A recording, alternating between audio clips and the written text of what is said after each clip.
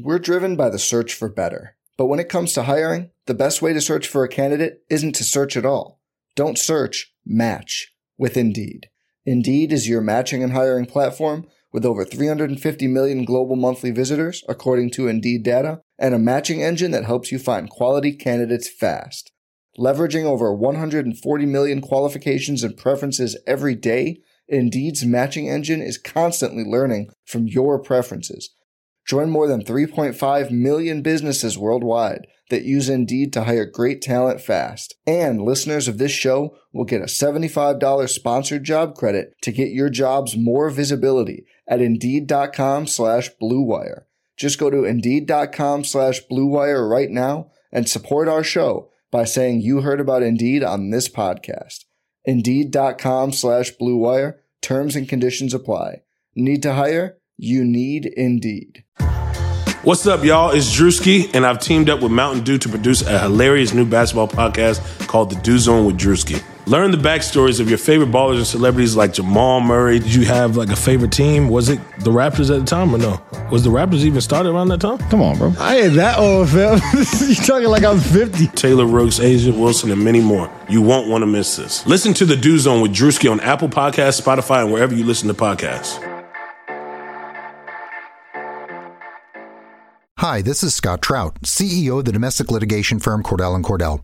There are many life changes that can happen after divorce that make it difficult or impossible to uphold requirements of your divorce decree.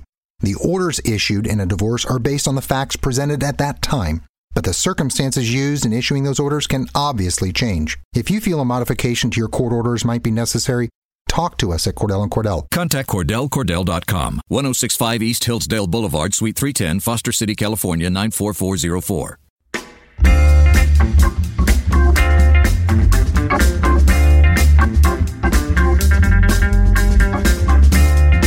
Welcome into the Fantasy Football Mailbag, a RotoViz podcast. This is the September 13th episode, and we, as always, are dedicated to answering all your fantasy football questions. I'm your host, Mike Randall. You can follow me on Twitter at RandallRant.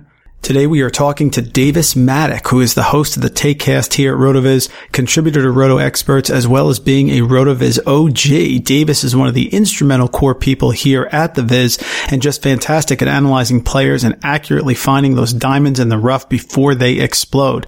He's an excellent follow on Twitter at Davis Mattek, and he is the ideal person to have on the bag this week to preview Week 2 after an incredibly exciting Week 1. Davis, sir, thanks so much for joining us on the bag.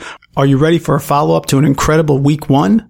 Oh, so ready, man. What a great Week 1. Just, some great games, some bad games, some huge fantasy performances. Of course, as a connoisseur of the zero running back theorem, not heartbroken to see a couple guys, starting running backs who are going to have to miss a couple weeks. So really just all around a great situation that we're in. I tweeted out there was something like 5 touchdowns in the first 10 minutes.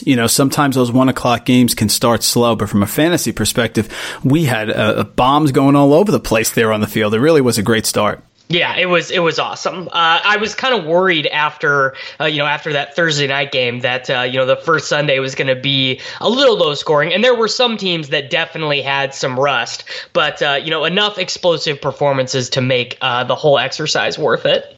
Davis, I've been a follower of yours for a while. Always great insight on fantasy football, both in and out of the season. As I mentioned, you're an original gangster here at RotoViz. Talk about how you got started in fantasy football, what it was like at RotoViz back in the day, per se, before we're at the point now we're really producing tremendous content across all platforms here every week for people at RotoViz. So I started in fantasy football I just started my own blog, my own website way back in, I think probably 2011, 2012 region.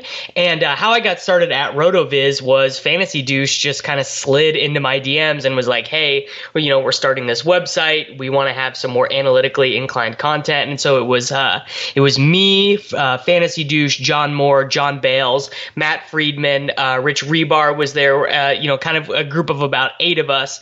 And back when RotoViz first started, everything was just done on one big email chain. So we'd all just be in this one big email chain. And then when you had an article that was ready to be published, you just email it to Fantasy Douche and he would post it up on the website. It really is not, I'm sure it's not anything like the streamlined process that you guys have at RotoViz today. It's funny, but that's how it starts, though. It always starts with a blog. You're following your passion. I talked to Elliot Christ. I talked to Chris Raybon. So many people, similar stories, right? You go after it and someone will notice you. Hard work pays off. Hard work does pay off. Hard work and, of course, meeting the right people and knowing the right people can't hurt either. Sure. And having Fantasy Douche slide to your DMs. I mean, that's exactly how it happens, right? Right. Exactly. Yeah. Because that was how. So back in the, that was the wild, wild west of fantasy football. Like, people back then, the average analysis did not have numbers in it, right? Like that, it was just a lot of like feelings, narrative, yeah, and opinions, narrative. Like that really was the average content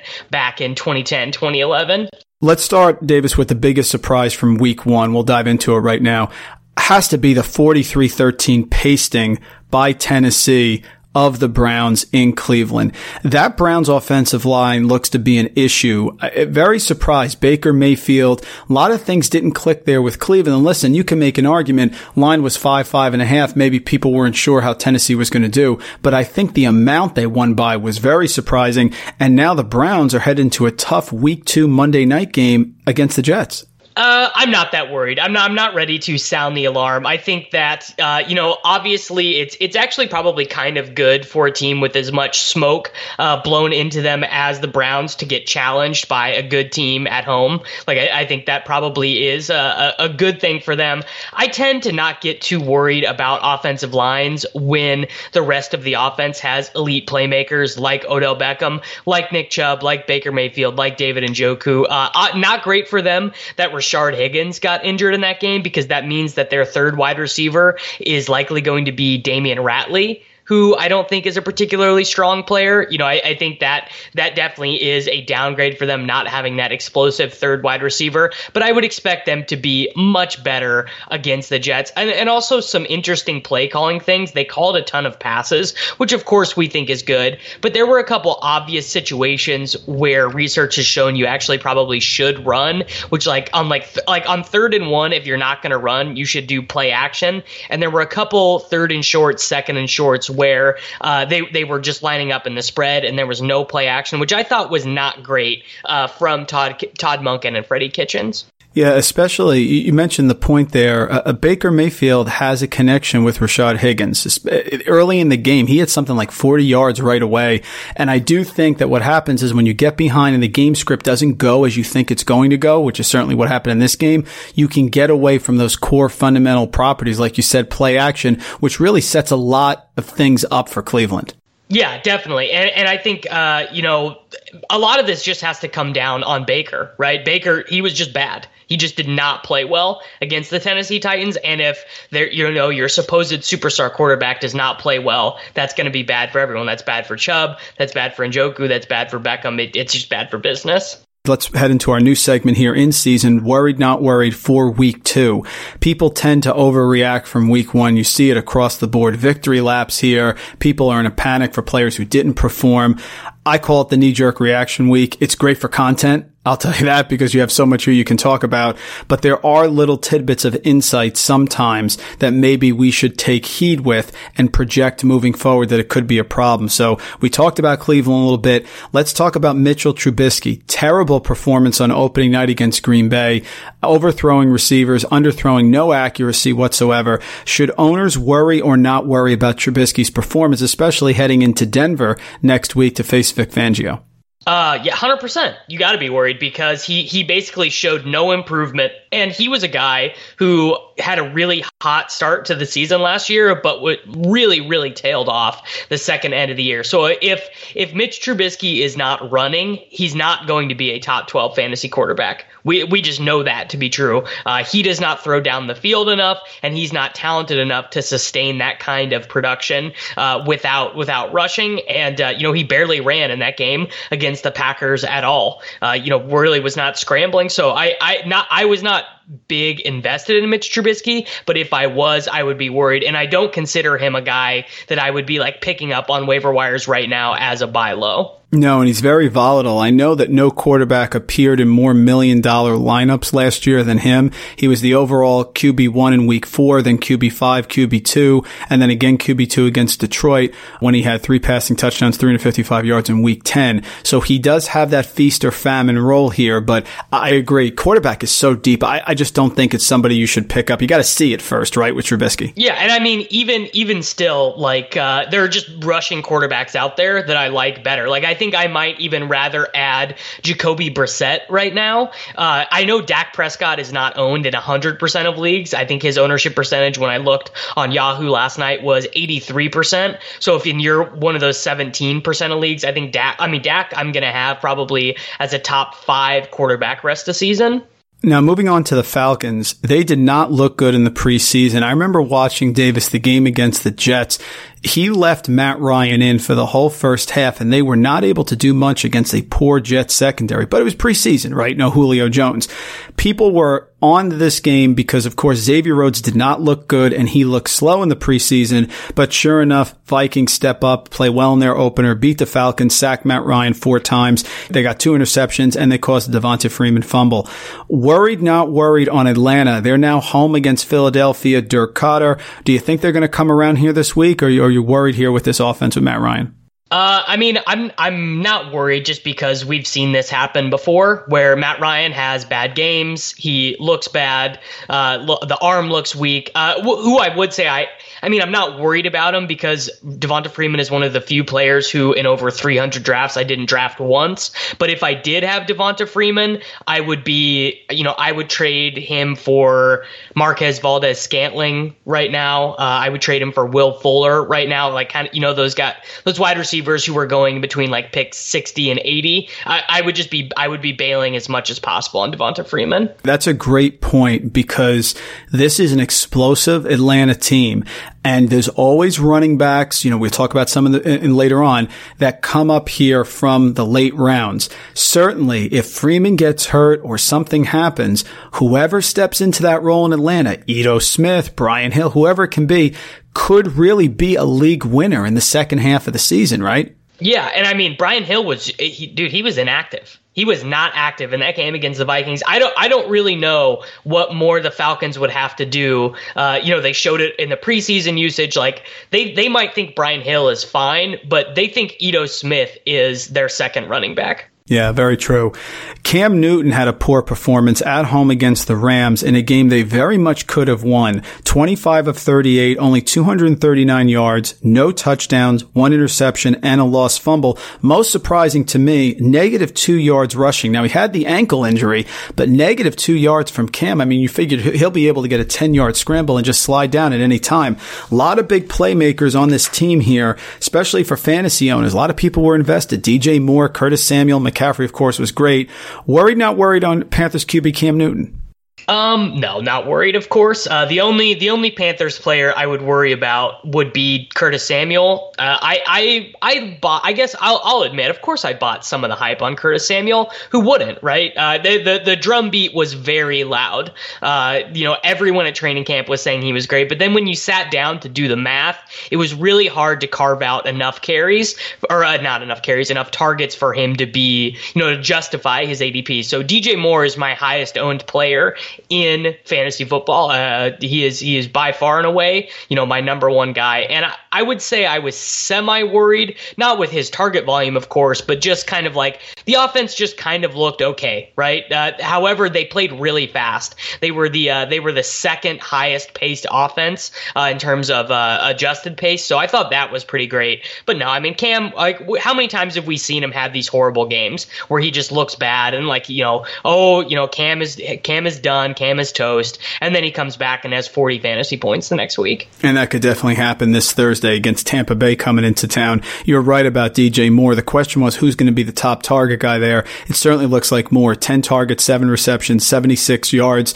Also can be involved in the running game at all times. So I agree with you on DJ Moore.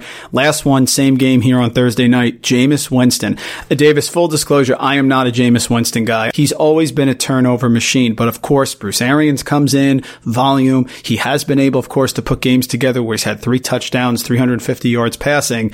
He has 61 career interceptions in 57 games. Now listen, Blaine Gabbert and Ryan Griffin are the choices behind there, so he's going to have the longest leash possible. But are you worried about Jameis Winston? No.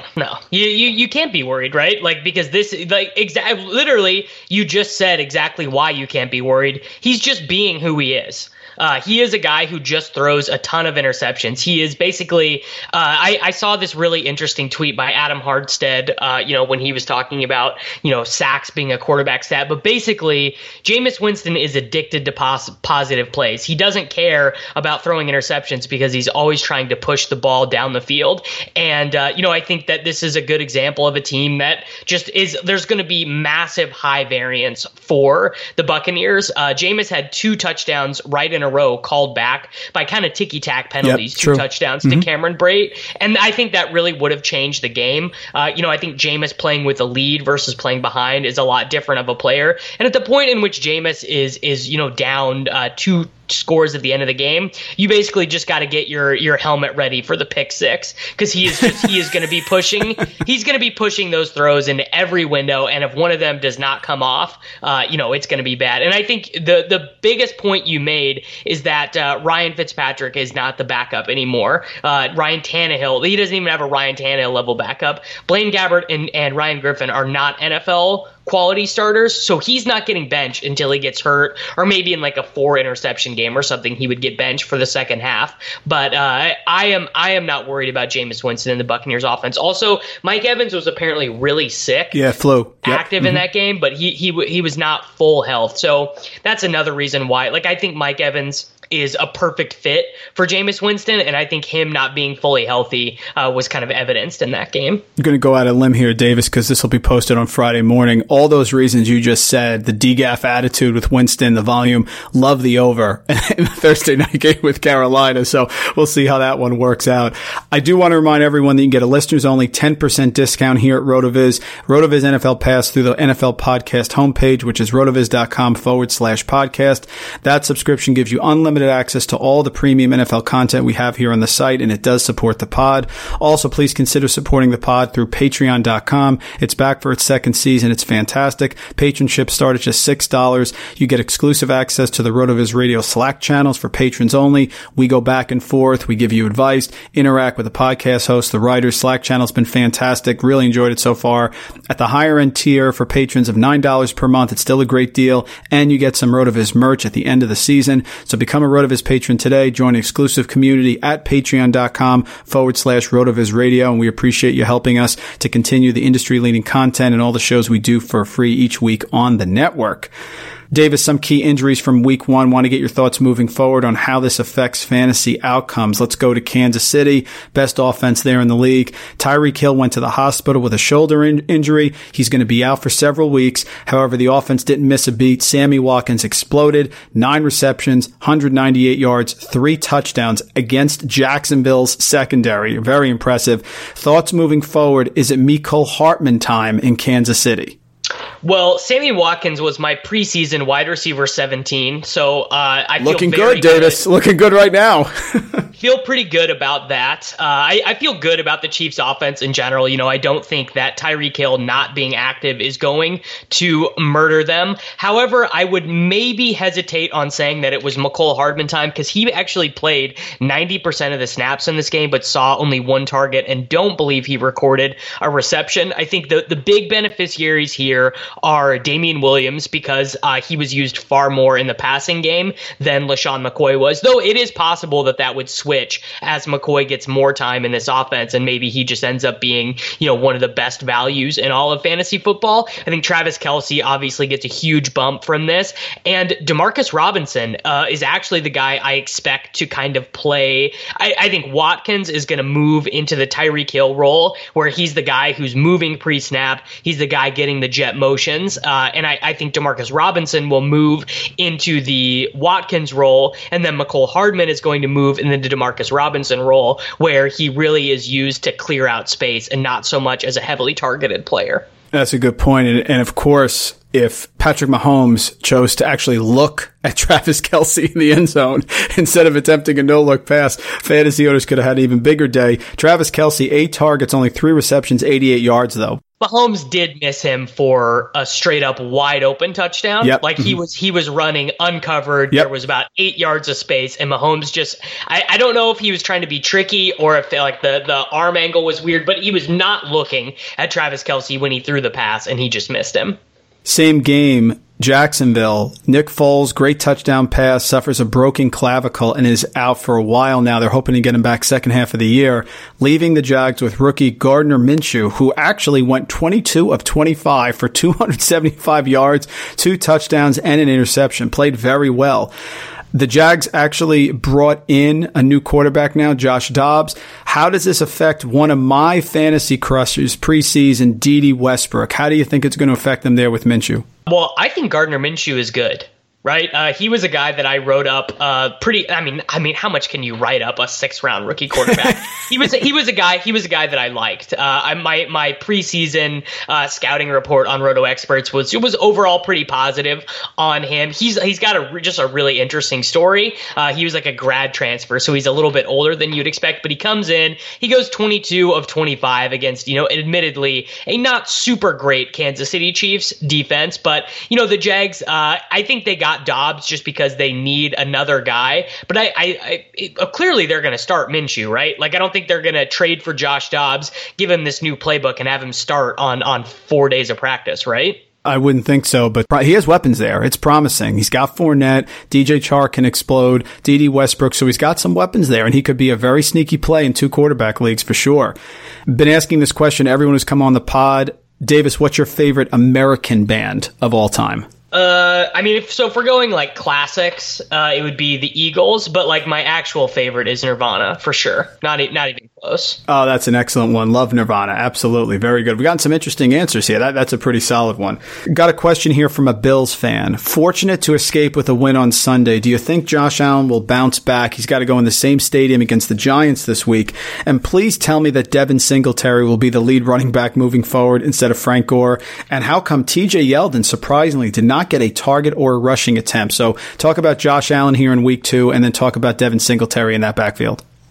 Well, I think our Bills fan friend, I think he's definitely right. I think that Singletary is clearly the lead running back moving forward. You'd think that a rookie playing his first ever game, especially one where his team is playing from behind almost the entire game, you'd think that was a pretty obvious scenario for veteran TJ Yeldon to come in and pass block and handle the receiving down work. Sure. But that didn't happen at all. Mm-hmm. 7 targets for Devin Singletary in his first NFL game, despite the fact that he wasn't really a good pass catcher at FAU, and his receiving work declined every year that he was there. I mean, if you were saying, okay, what's the biggest positive signal you could have for Singletary? I mean, other than, of course, him just like straight up dominating the backfield like Josh Jacobs did in his debut, you'd say, oh, well, I'd want to see him working in the passing game, and he did. So I would say, like, what I thought would happen was that Frank Gore would play a lot early on, and then TJ Yeldon and center Reese Perry would play a little bit after that. But it was really just a 2-man backfield. And, I mean, it's pretty clear to tell us a story.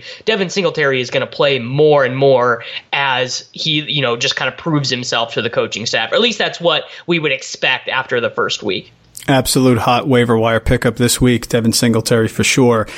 You have so much great content out there, Davis. The Roto Experts, the Do Not Draft list, always fantastic. One of the players you were very low on was 49ers wide receiver Dante Pettis. Had 1 reception for 7 yards on just 2 snaps. Not targets, snaps, in their 31-17 win over a poor defensive Tampa Bay team. Kyle Shanahan has gone out of his way to say, we need Pettis to be good. I'm going to be hard on him here. But that first game, very ominous. Talk about why you think his situation isn't likely to change anytime soon. Oh, yeah, very efficient on a per snap basis, right? I don't know if anyone else caught a pass on 50% of their snaps. So he's got that going for him. I would say the biggest things in the way of Dante Pettis being good are the fact that rookie Deebo Samuel actually led them in he led them in snaps right away. Like, no one expected that. Everyone thought Marquise Goodwin would lead them in snaps. And then, Marquise Goodwin is just a good veteran wide receiver. He's not going to the bench anytime soon. He's pretty clearly their best, like, deep option. And then whoever starts at them for wide receiver is going to be behind in targets for George Kittle. Kittle looked, every bit as good and dominant as he did last season. He had 2 touchdowns called back by penalty, one in which he absolutely destroyed a safety on the way to the end zone. It was just crazy. So I think Pettis is, if you could get anything for him, if you could get your streaming defense of choice next week, or if, for example, who plays Miami this week? It's the Patriots. Yeah. So if you could get the Patriots defense for Dante Pettis, I would do that. I just don't want him on my roster. I could imagine you put that trade out. The person would be like, wait, what am I missing here? What's going on? I don't think you could do it. I literally think if you offered Dante Pettis right now for the Patriots defense, the answer would be no. No one would take it. I wish I could fit that in the title. Trade Dante Pettis for the Patriots defense. That would be fantastic. I'm Scott Trout, CEO of the domestic litigation firm Cordell & Cordell. We help men deal with the life changes triggered by divorce, such as child custody and property division, among many others. But life changes also occur after divorce. These changes can make parts of your existing court order irrelevant or harder to follow. If you feel a modification to your court orders might be necessary, talk to us at Cordell & Cordell. We're a partner men can count on. Contact CordellCordell.com, 1065 East Hillsdale Boulevard, Suite 310, Foster City, California, 94404. I'm Scott Trout, CEO of the domestic litigation firm Cordell & Cordell. We help men deal with the life changes triggered by divorce, such as child custody and property division, among many others. But life changes also occur after divorce. These changes can make parts of your existing court order irrelevant or harder to follow. If you feel a modification to your court orders might be necessary, talk to us at Cordell & Cordell. We're a partner men can count on. Contact CordellCordell.com, 1065 East Hillsdale Boulevard, Suite 310, Foster City, California, 94404. Did anyone perform well in week 1 that was on that list? There's one guy that we should talk about who had a great game, which is Derrick Henry. He was on the do not draft list. And I think that it's an important thing for people to analyze, okay, well, why was this guy on the do not draft list? What are the potential range of outcomes? And Derrick Henry having these crazy games where he scores, 30 DraftKings points or whatever. These are totally in the range of outcomes for him on any given play because he's got tremendous long speed and he is a really good athlete. If Derrick Henry played on a team that really valued throwing to the running back or Dion Lewis wasn't his teammate, I would have been way more into him. But even in that huge game, he still only saw 2 targets, which is that's crazy, right? Like, it's crazy for him to have this big week and still only get 2 targets. Like, what other big running back game came with 2 targets? You'd say Josh Jacobs, but Josh Jacobs we project for way more receiving down work. So I still don't feel bad about Derrick Henry being on my do not draft list is really what I'm trying to say, even though I understand that some running backs that I faded in those mid rounds are going to have huge games and some of them might even have huge seasons. I might miss out on a massive Derrick Henry season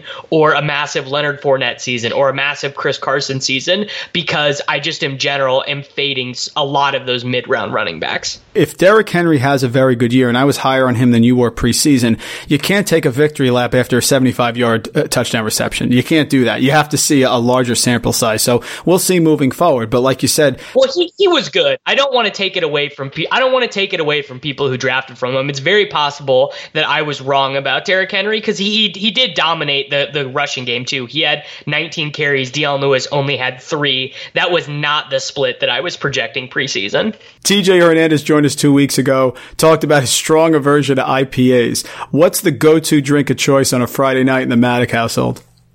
I'm very addicted to these Steez brand unsweetened lemon teas. I probably drink 15 of them a week. It's just black tea with, I think, probably lemon juice in it. But I will honestly drink 2 of them a day. Is that how you nailed your do not draft list? You pretty much drank that tea. It sort of calms you there and clears your mind, and then you're just able to start to see things like the Matrix on who players should get. It's a very boring answer, but I don't really like drinking water. Like, I understand that drinking water is very important. It's super key to like just overall health. You drink more water, you're going to feel better, but I don't like to drink it. So I instead of just drinking coffee all day, I've switched to trying to drink as much tea as possible to stay hydrated and still get, a little bit of caffeine. Question here from a panicking Kyler Murray fantasy owner. Is Kyler a trade or a drop now? He was awful for most of that game. I'm worried Kingsbury is just another failed college to pros coach. I talked about this on Twitter, Davis. Is Cliff Kingsbury, he could be just like Paul Westhead of the Run and Gun Loyal and Marymount College basketball days of the 80s. Obviously, it's one game. They did have a nice comeback. You mentioned Rick Neuheisel, which I thought was a great one. What are your thoughts moving forward on Kyler Murray and this Arizona offense? I mean, how could you want to drop him after watching the entirety of that game? Knee jerk reaction. Well, Cliff, I would say, I came away half impressed and half really discouraged by Kingsbury. I thought he played for the tie. And I thought he kind of played for the competitive loss as well with that field goal attempt that he took in the fourth quarter instead of going for it on fourth down. But I think it's very clear this offense is built to just spit out fantasy points. They had two wide receivers with over 10 targets. That was Keyshawn Johnson and Christian Kirk. Larry Fitzgerald had an amazing game. David Johnson had a huge game where he was used as a wide receiver. Even Damiere Byrd had 4 catches for 45 yards in this game. So everyone involved in this offense had a good to great fantasy day. A huge fantasy day for Kyler, huge fantasy day for DJ, huge fantasy day for Larry Fitzgerald, and usable fantasy days for Damiere Byrd, Keyshawn Johnson, and Christian Kirk. I would be buying these guys. I would be if you think, well, I wouldn't buy them now. I'd buy them after this Baltimore game. I would be making trades or targeting these guys after or before the Baltimore game if you think owners in your league are going to bench them. It's the instant gratification world. Probably watched the first half, Davis, and then he panicked and said, that's it, and then disregards the comeback because he feels it's garbage time. Well, I was panicking. I was panicking during that first half because I not only am I really invested in this offense in fantasy, but of course I've been talking all offseason about how I wanted to own these players in fantasy, and Kyler looked bad, and really Cliff was getting too fancy in the first half. They were just doing too much, basically. Fantasy football buy or sell time. It's sponsored by FFBcast. Visit ffbcast.com for your fantasy league's very own custom podcast. They record custom podcasts for your fantasy league. Their Quick Clips episode gives a video option where you can live stream their recording on the Twitch channel. Don't forget about the weekly recaps as well. Follow them on Twitter at FFBcast. Check them out, Facebook, Twitch, and YouTube. Davis, these are players that are buys or sells based off their first 1 week performance. So the question is, are you buying them or you're selling them? All of these, of course, assuming half-point PPR. Sony Michel, 15 rushes, 14 yards, no targets in the big Patriots win. What you're hoping for with Sony Michel is that he somehow sucks against the Dolphins, and they like you would hope that they activate Damian Harris or just give Rex Burkhead a ton of carries, and then you could come in with the MVS for Sony Michel offer, or come in with the Christian Kirk for Sony Michel offer, because I didn't want to draft Sony. But of course, there's a chance that he just has an absurd, 14 touchdown season, because this offense looks great, right?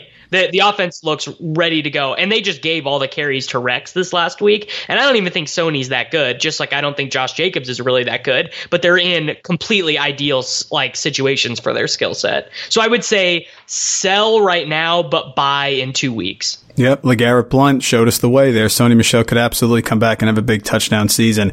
Malcolm Brown, a guy you were very high on, 11 rushes, 53 yards, 2 touchdowns. Is he a buy in that Rams offense? Oh, big time buy. Yeah, I would be. I mean, I don't know if you probably can't trade him. You probably can't trade for him, right? Like who drafted Malcolm Brown that's going to trade him to you right now? And the value between him and Todd Gurley, not even close, of course. No, he's a guy who'd be very difficult to get.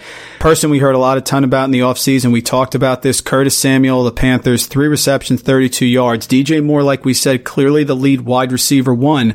But do you think Samuel's a guy you could kind of trade for here because he had a bad week 1 on the knee-jerk reaction? Man, it's tough because like I kind of wavered on Curtis Samuel, right? I did not start out the season projecting him where he was being drafted, and I kind of let the market convince me that maybe I was wrong.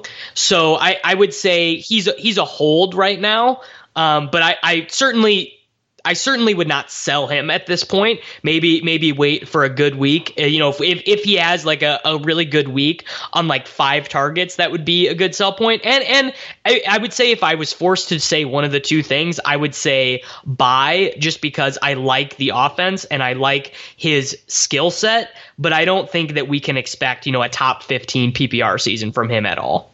One of the biggest and most impressive wide receiver performances was by Michael Gallup. Amari Cooper comes in, plantar fascia. He had a huge game as well. He seems fine. But Gallup, 7 receptions, 158 yards. I think his over-under receiving yards in this game was something like 50. Cooper got the touchdown. Cobb got a touchdown. Blake Jarwin, and of course the ageless Jason Witten. You buying on Gallup, or was just a product of a bad Giants secondary? Oh, big time buy. I'm buying Cobb. I'm buying Blake Jarwin. I'm buying Jason Witten. I'm buying Tony Pollard. Like, this Dallas offense, in my bold prediction tweet that I had right before the start of the season was that Dallas was going to lead the NFL in yards per play, and I just as someone who grew up as a Dallas Cowboys fan but has kind of wavered in that faith over the years, I was just so excited. That was the best offensive game that the Cowboys have ever had in my lifetime where Tony Romo wasn't the quarterback. I was the same. I grew up as a Cowboy fan, and I've been disgruntled and disenfranchised over the last few years with the moves they've made. But since 1995, this is the best Dallas team that I've seen. Defense, offensive line, Frederick's back, just opening holes. Pollard for depth. I agree. I think Gallup's a big, big buy. Last one, Aaron Jones. He produced, I remember in the Dallas game in the past, he was 30 fantasy points there in Dallas.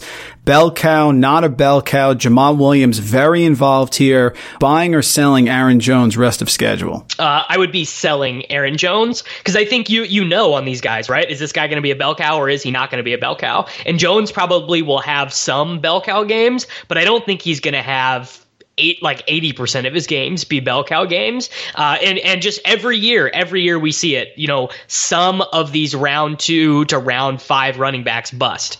And a lot of time there's no rhyme or reason to it. We just know that historically some of them bust. And it seems like if Aaron Jones is going to be leaving the field for passing downs, that it's going to be more bust weeks than not. He still is going to have some weeks where he has crazy touchdown runs or 2 goal line carries or whatever. So you don't have to sell him if you have him, but if those were the 2 options, I would sell. Another question I got here, same area that Aaron Jones was being drafted, Kerryon Johnson. This is a Kerryon Johnson owner. What the heck happened to Kerryon Johnson? 16 rushes for 49 yards against an awful Arizona run defense, and he only had 2 targets in the passing game as well. So the question is, what are you thinking of Kerryon Johnson? Him and Aaron Jones are very similar. I mean, Kerryon Johnson projected to have more volume in that offense for sure, maybe, because you figure it's run-first offense with Matt Patricia and Bevel. But are you worried here about Kerryon Johnson? What do you think owners should do with him? I mean, C.J. Anderson, 11 carries, 35 yards. J.D. McKissick, 2 targets, 24 yards.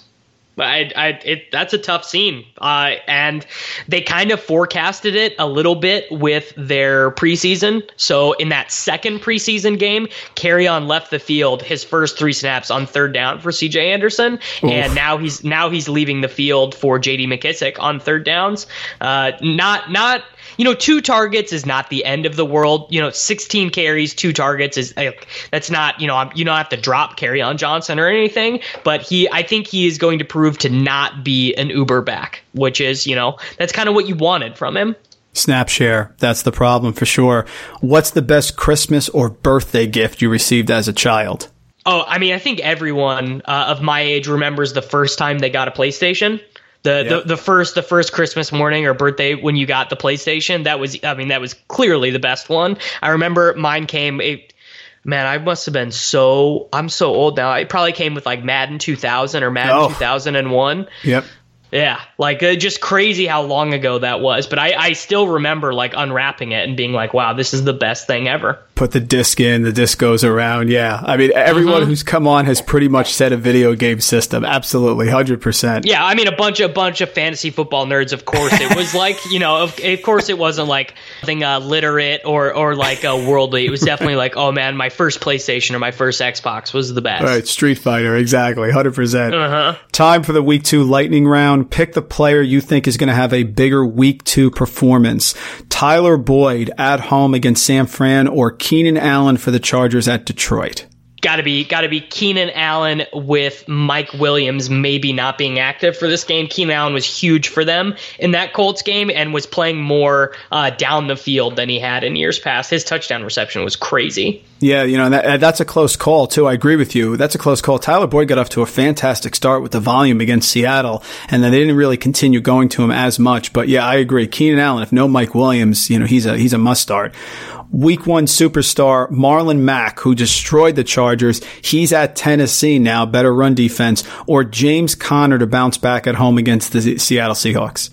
For the sake of my soul, it absolutely has to be James Conner. Please, please, for the love of all things that are good, make it be James Conner. He's looked so good, and they tried some things, Davis, in that game against the Patriot with the misdirection, and they just got down too much. If they control the pace, remember last year, James Conner had something like 33 rushing attempts in a game. He can get the volume there, but they need to play from the lead, I think, a lot with him. I really adjusted my projections a lot towards James Conner after seeing those preseason games with Jalen not playing with the first team offense at all, and it's looking like, regardless of outcomes of individual games, it's looking like that was not good. 2 quarterbacks that struggled there in the first game. Rams QB Jared Goff returns home against New Orleans, or Matt Ryan coming back after that performance against the Vikings facing the Eagles at home. Who do you like better, Goff or Ryan? Goff, for sure. Yeah, he's got the weapons too as well, and it certainly looked like Deshaun had no trouble last night against that Saints secondary, so Goff should be able to light it up. And last one, tight end. Evan Ingram at home against the Bills, or George Kittle, like you said, 2 touchdowns called back with penalties on the road at Cincinnati. So I'm going to say Kittle, but I think that in my rest of season rankings that I am updating today, I am going to move Evan Ingram to tight end 3 over Zach Ertz. Oh, wow. I could see that. Yeah. I mean, 100 yards, he's going to get volume in that Giants offense. Absolutely. Well, it just seems like Deshaun Jackson, while he's healthy, is clearly ahead in the pecking order. Because it wasn't just the one, it wasn't just the deep plays. Like, Deshaun Jackson was prominently involved in that offense. Yeah, for sure. And I was disappointed, too, with Dallas Goedert. I still think he's going to be an issue moving forward, but didn't have a great week 1 performance. Yeah, I mean, it just seems like they were just smashing so much that it was kind of just like, whoever was open was going to get the ball in that second half. Davis, what's the best sporting event you ever attended in person? I'll be honest, I've ran very hot with attending great games. I was at the famous overtime Oklahoma City Golden State game where Steph Curry hit the game winner from 40 feet. I was at the PGA Championship that Brooks Koepka won over Tiger Woods last year in St. Louis. And I was at the Game 7 World Series where Madison Bumgarner came in on 3 days rest to throw 6 shutout innings and beat the Royals.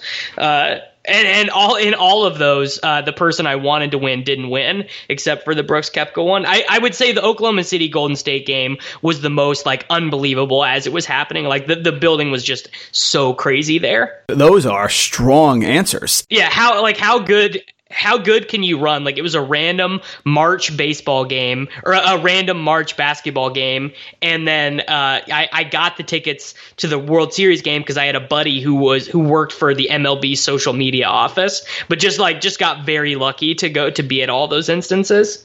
That's a great collection of events. I mean, you're running hot. I mean, just to find out where Davis Maddock is going next sporting event. Yeah, that's just running like very life hot for sure.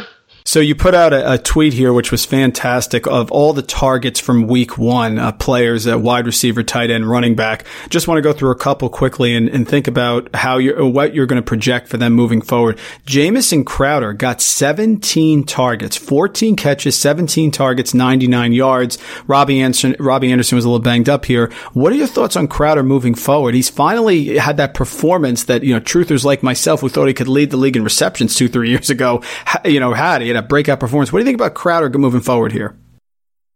I mean, if you drafted him, of course you're not dropping him, right? And you're probably even starting him next week. My concern with him would be, if I was really heavily invested in him, would be, I think that Herndon coming back is going to cut down on a lot of those super short area targets. It seems like that is going to be where Herndon, that's going to be where he produces when he comes back from suspension. Interested to hear what you're going to say about Christian Kirk.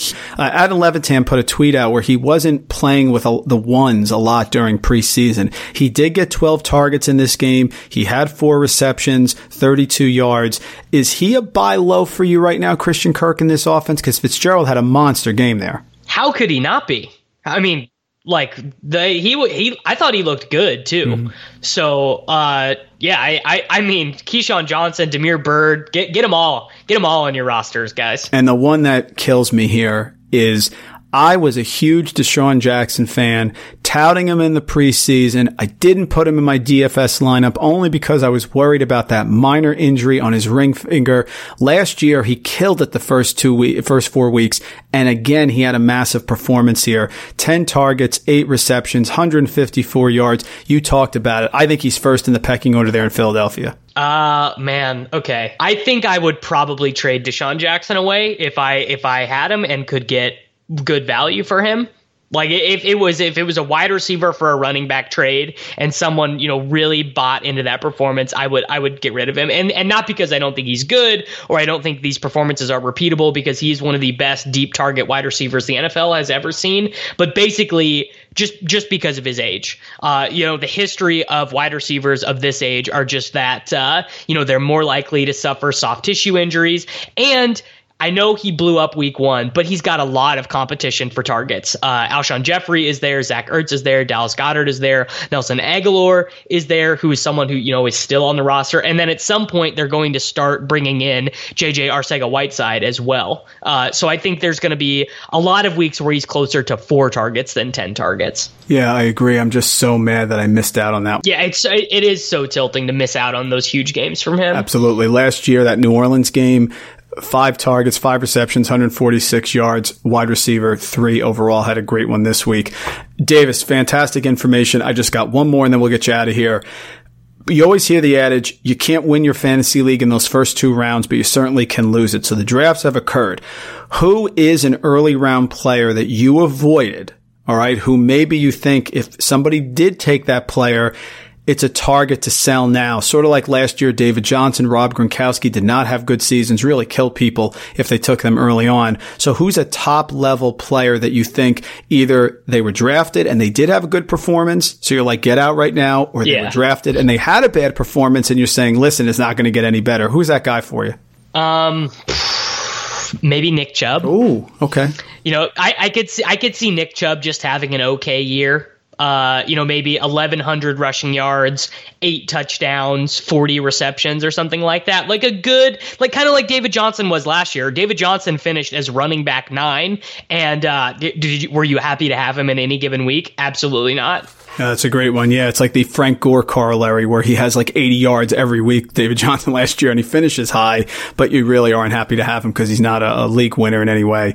I mean, I think most of the first 2 round guys, I'm looking at ADP here right now, and all of them were good enough. Evans was sick. Tyreek got hurt, but pretty much everyone else, you were like, yeah, they're fine. I mean, maybe Devontae Adams, if you think that MVS really comes on and that offense is just not going to be prolific, maybe I would think about a Devontae Adams swap. Yeah, the one that surprised me there was Geronimo Allison. He had nothing in that game. I wonder if he's going to get a larger share or if that was a prelude of things to come. Yeah, so I had this big argument with Drew Dinkmeyer, who is way more intelligent than me, who basically said, look, Geronimo Allison in the games where him and MVS were both active, out-targeted him.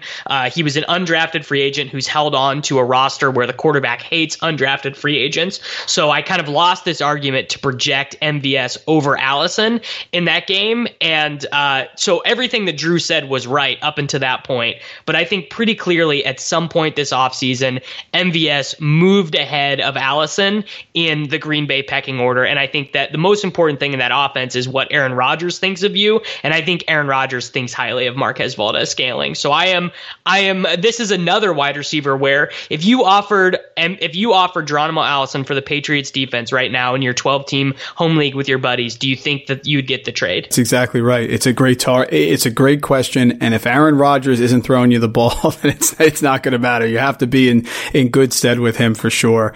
Folks, Davis Maddock, host of the TakeCast here at RotoViz, Sports Grid NFL Pod, Roto experts all over the place. Expert when it comes to fantasy football. Great follow there at Davis Maddock on Twitter. Covered so many things. Great insight there. Robust answers there, Davis. Can't thank you enough for coming on the bag. Really appreciate it.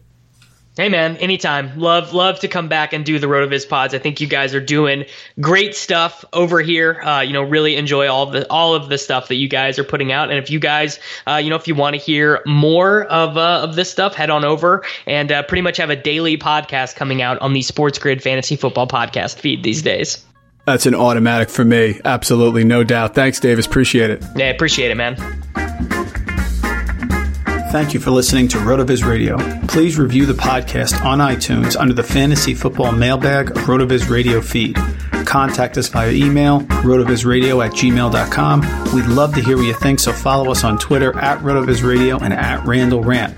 Make sure you tell a friend, and don't forget to sign up for a 10% discount on our podcast homepage, rotoviz.com/podcasts. It's a no-brainer, folks. Thanks for tuning in.